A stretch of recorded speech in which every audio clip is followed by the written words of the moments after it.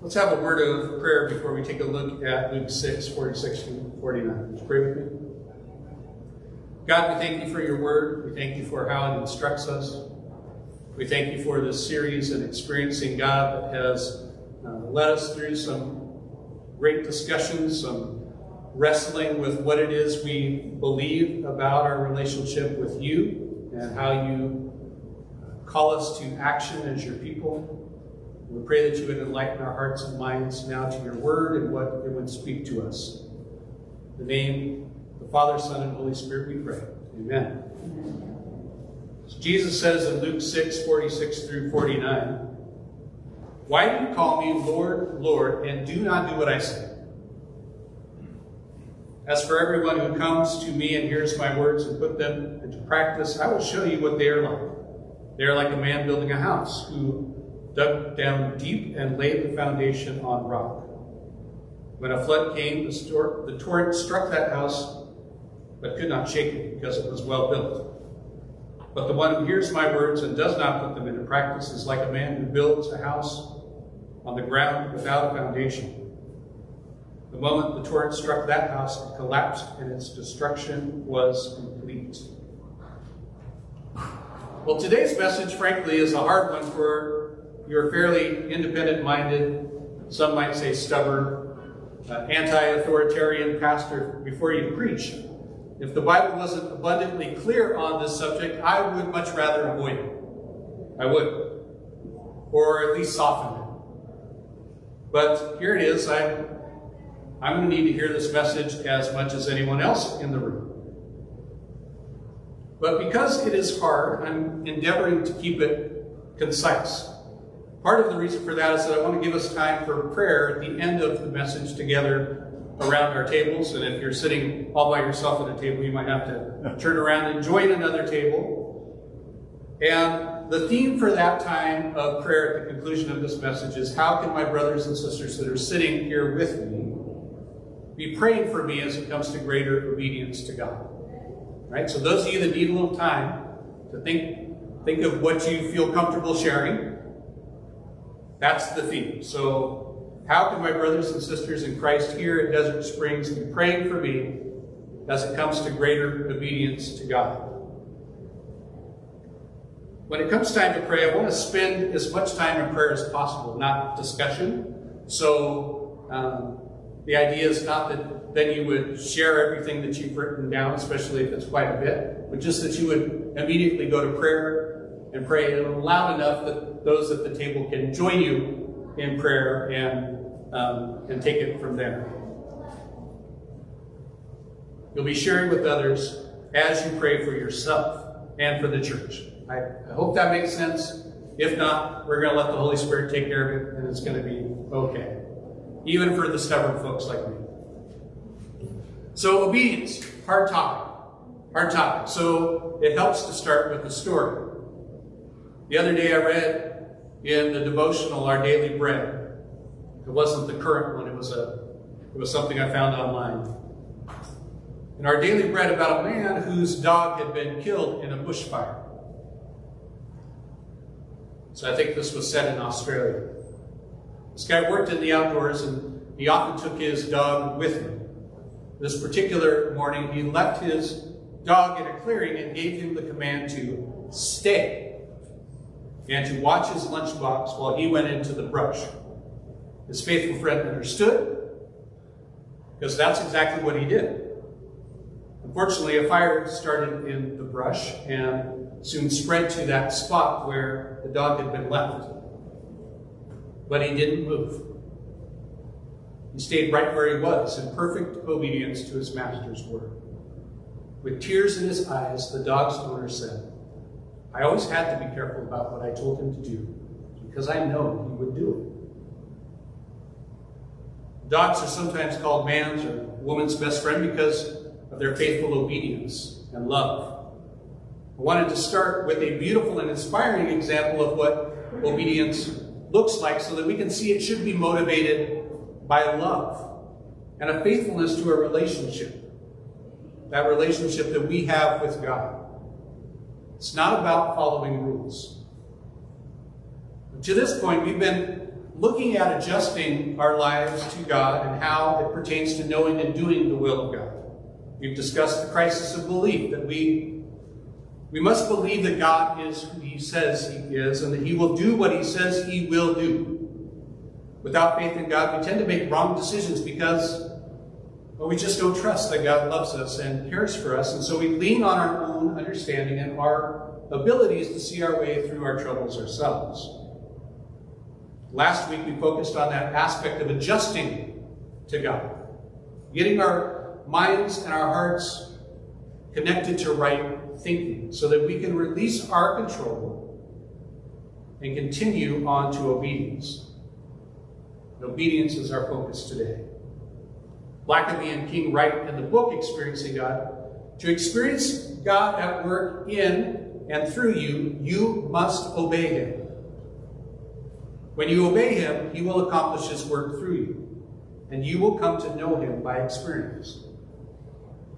This is a great reminder that obedience is the outward expression of our love of God. We covered some of this ground a few weeks ago, so to refresh our minds on what we looked back at back then, here's some statements from that part of the study. Obedience is the outward expression of our love for God. And the reward for obedience and love is that he will reveal himself to you. And frankly, if you have an obedience problem, you have a love problem or a relationship problem. God is love. His will is always best for you. God is all-knowing. His directions are always right. God is all-powerful. He can enable you to do his will. And if you love him, you will obey him. Now, to solidify the biblical basis for these statements, let's remind ourselves of some of the passages that undergird these principles. In Matthew 12, verse 50, this is a passage where Jesus is confronted by his family, who, frankly, they think that he's kind of gone off the rails a little bit. He's gotten a little out of hand, and his caring family believes that they are doing him a favor by trying to rein him back in. But Jesus states that obedience to God's will is more important than the pressures of expectations from family. He calls his followers his family, and states in verse 50 of Matthew 12, whoever does the will of my Father in heaven is my brother, and my sister, and my mother. Jesus clearly shows here that obedience, or that by obedience, a person indicates his or her love relationship with God. Now, Jesus' brother James must have caught on to something from that experience, because later in James chapter 2:17, he writes, well, faith by itself, if not accompanied by action, is dead. And similarly, John the Apostle writes in 1 John 2:3-6, we know that we have come to know him if we obey his commands. A man who says, I know him, but does not do what he commands is a liar, and the truth is not in it. But if anyone obeys his word, God's love is truly made complete in him. This is how we know we are in him. Whoever claims to live in him must walk as Jesus did. Now, did you hear what John is saying? It's not our obedience to the rules that show we are saved, but our ability to obey God's leading should be an encouragement to us, or an assurance that God's promise to save us from sin is real. The very fact that we're able to obey God in any particular moment is a miracle. Because we know before that relationship, the Bible tells us we couldn't help but sin. We couldn't help but be a child of disobedience, in a sense, going our own way. But the fact that we can obey, even imperfectly, is an assurance that we have a relationship with a loving Father. John states, if we obey God's commands, we know that we have come to know him. But if we say we know him and then don't do what he commands, like if that's not even part of our consideration, well, then we're a liar. However, if we obey his commands, then God's love is made complete in us. What an incredible promise.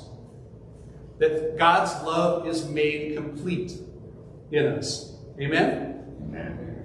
I mean, that's an amazing thought.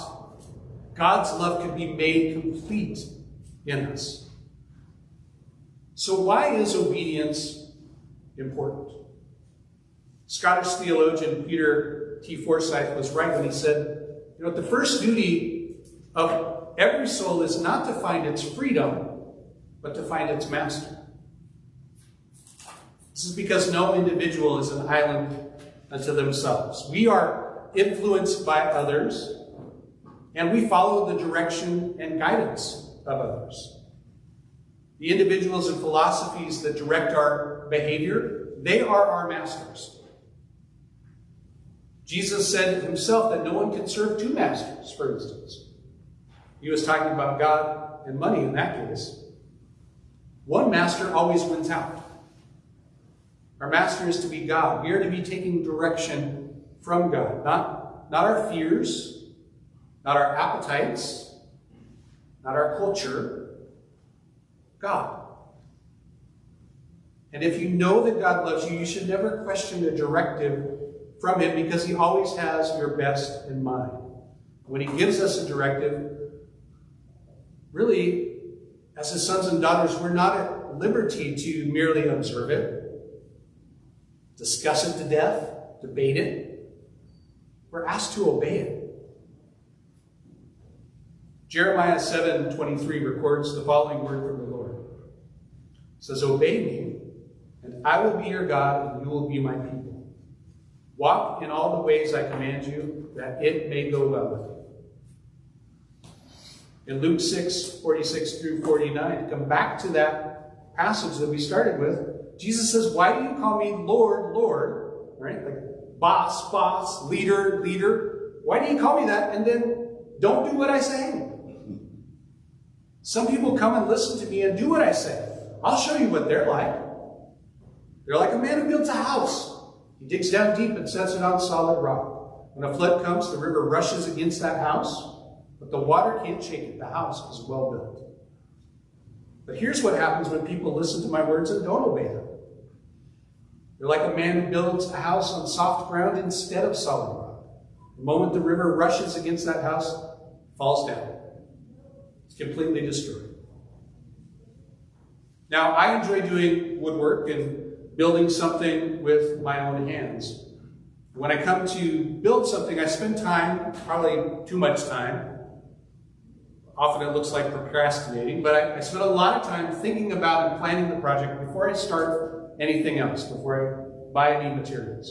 And I would like to think that by planning, I eliminate the many mistakes that I would have made if I had not planned ahead. And here we find Jesus talking about laying foundations. Like my planning before making something, the foundations that are laid provide stability for everything else that is built upon that foundation.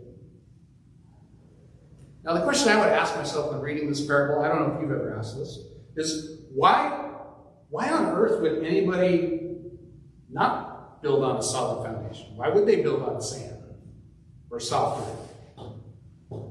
Well, perhaps it might be easier. Perhaps it's to save time, to avoid the hard work and expense of preparing a foundation, which, really does come down to laziness. It's easier. Or focus on that which is showy. The foundation is boring. Even foundations today at their house, they're usually, we can see the foundation out the windows here. It's usually gray, concrete. It's not very pretty. We don't spend any time dolling it up. It's just functional. So maybe it's because we want to spend our time on things that are showier. Perhaps, in this parable, it's because these folks wanted to hurry up and spend their time with the other friends that were on the beach and enjoying this very scenic spot. Friends that have already settled in sandy areas. Maybe it's because maybe they haven't heard that violent storms are coming. Or because they've discounted the reports. And you can know the hurricane is coming and still not prepared. Whatever the reason, those with no foundations are short-sighted, and they will be sorry. You follow where I'm going here? The foundation that Jesus is talking about is what? What did he say? So those that hear my words and do them, put them into practice. There are different ways that it's translated in different versions, but basically, not just hearing, but doing something about it. Like if Jesus says, love your enemies, you go, yeah, that's a good idea. And then you pray for the destruction of your enemies. Which is what we do a lot of, right? So we hear the words, pray for your enemies. Jesus says, pray for your enemies. And then we actually pray for our enemies. Jesus says, love your neighbor. And we don't even know who our neighbor is. Hard to love somebody you don't know. Jesus says, love your neighbor, and we find ways to show love to our neighbors. So the foundation that Jesus is talking about is hearing his teaching and obeying it. When you find yourself listening to God and not obeying, what are your reasons? And are those reasons good enough? I know mine aren't most of the time. Scripture makes clear that there's no excuse good enough for lack of obedience to Christ.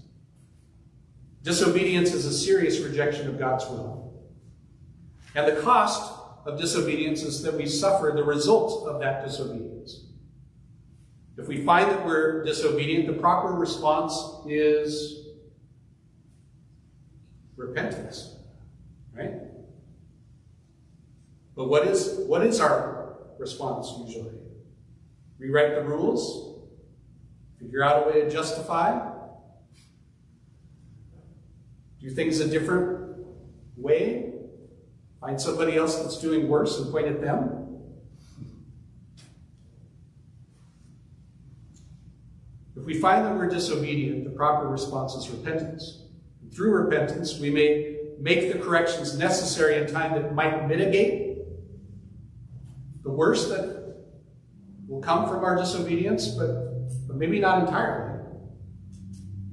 Because the result of our disobedience, well, that's God's righteous discipline. It's not about punishment. Punishment often focuses on shaming someone for their choices, and God would never shame you. God loves you. But God's discipline is focused on natural consequences and allowing us to experience the result of our independence from God. In other words, we become accountable for our own actions and attitudes. So that's a negative. But what's the positive side? The positive side is that obedience means that blessing comes that's beyond our imagination. It gives us a firm footing. It allows us to see that when the difficulties of life come against us, the words used in this passage that Jesus tells are the storms of life,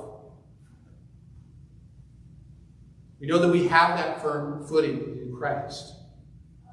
We have a peace that passes understanding because of that foundation. We'll know spiritual truth and be secure in the depth of love that God has for us. Obeying God is like building a house on a strong, solid foundation that stands firm when the storms of life come. And they will come. Amen? Amen. The storms of life will come. It's not if, it's when and how often. Now, when life is calm, our foundations really don't seem to matter too much, do they? But when the crises come, our foundation is tested. The message is to be sure that your life is built on the solid foundation of knowing and trusting Jesus Christ above all else. What does obedience look like? Is it holding the right beliefs? Is that what obedience looks like? Make sure I'm ideologically aligned with the right people? No. Maybe that might help. Having the biblical position assured in our minds, our confidence that we've got the right way of not only translating and interpreting, but applying a particular passage? No, it's not it either. Obedience from Jesus' perspective is connected to right action more than right words or attitudes. That's not me making that up. This is straight from Jesus. In Matthew 25, 28 through 30, Jesus asks, when this sort of question is put to him, well, what do you think? He said a man had 2 sons. He went to the first and said, son, go out and work today in the vineyard. That seems like a clear direction, right?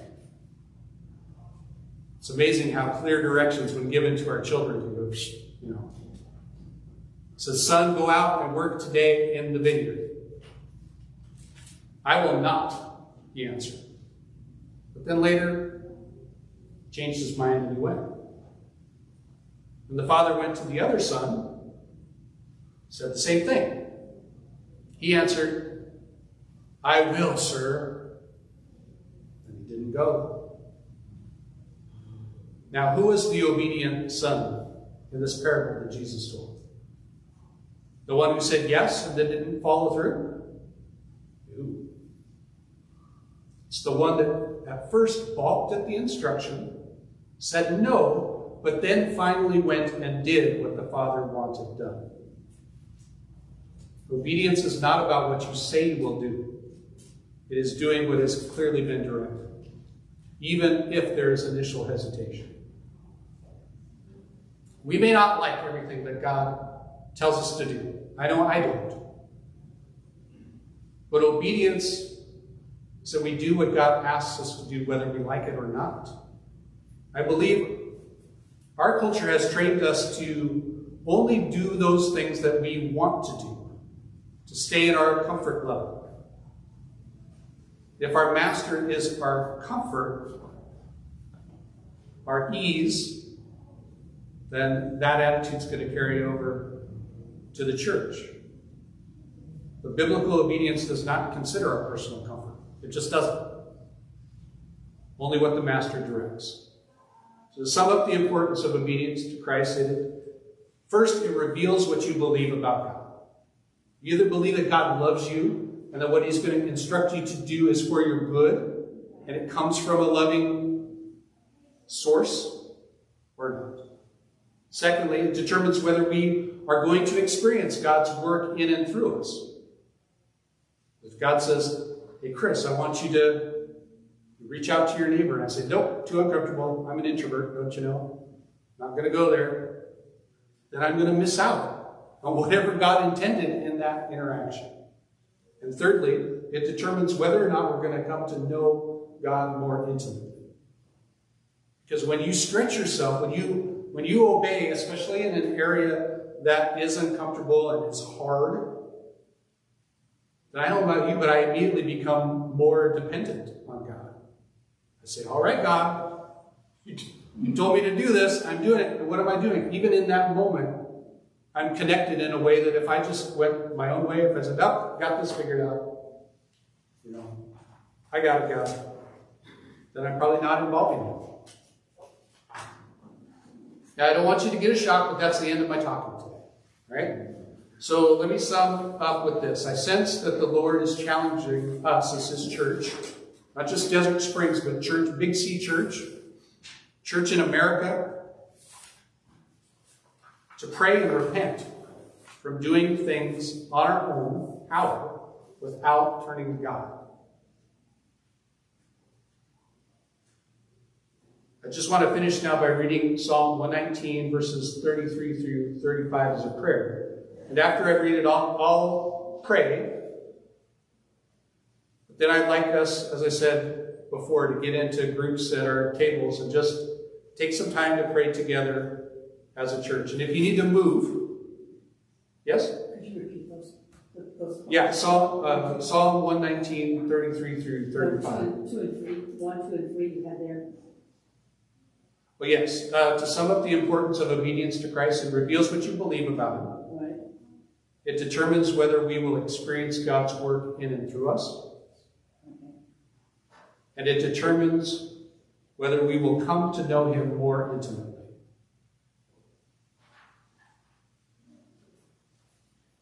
So if you don't know everybody at your table, that's okay. You can do brief introductions, and hopefully getting to prayer as quickly as possible. I'll sit in on a table to get a sense for how things are going. And then at a certain point, I'll get up here and I'll start gently playing the guitar, and we'll conclude our time of prayer and lead into communion by singing Father, I Adore You, which you probably, the words are on the page there, but you probably know. There's only like 10 words in the whole song. So, will you join me in prayer? This is from Psalm 119, verses 33 through 35, and we can break into our tables.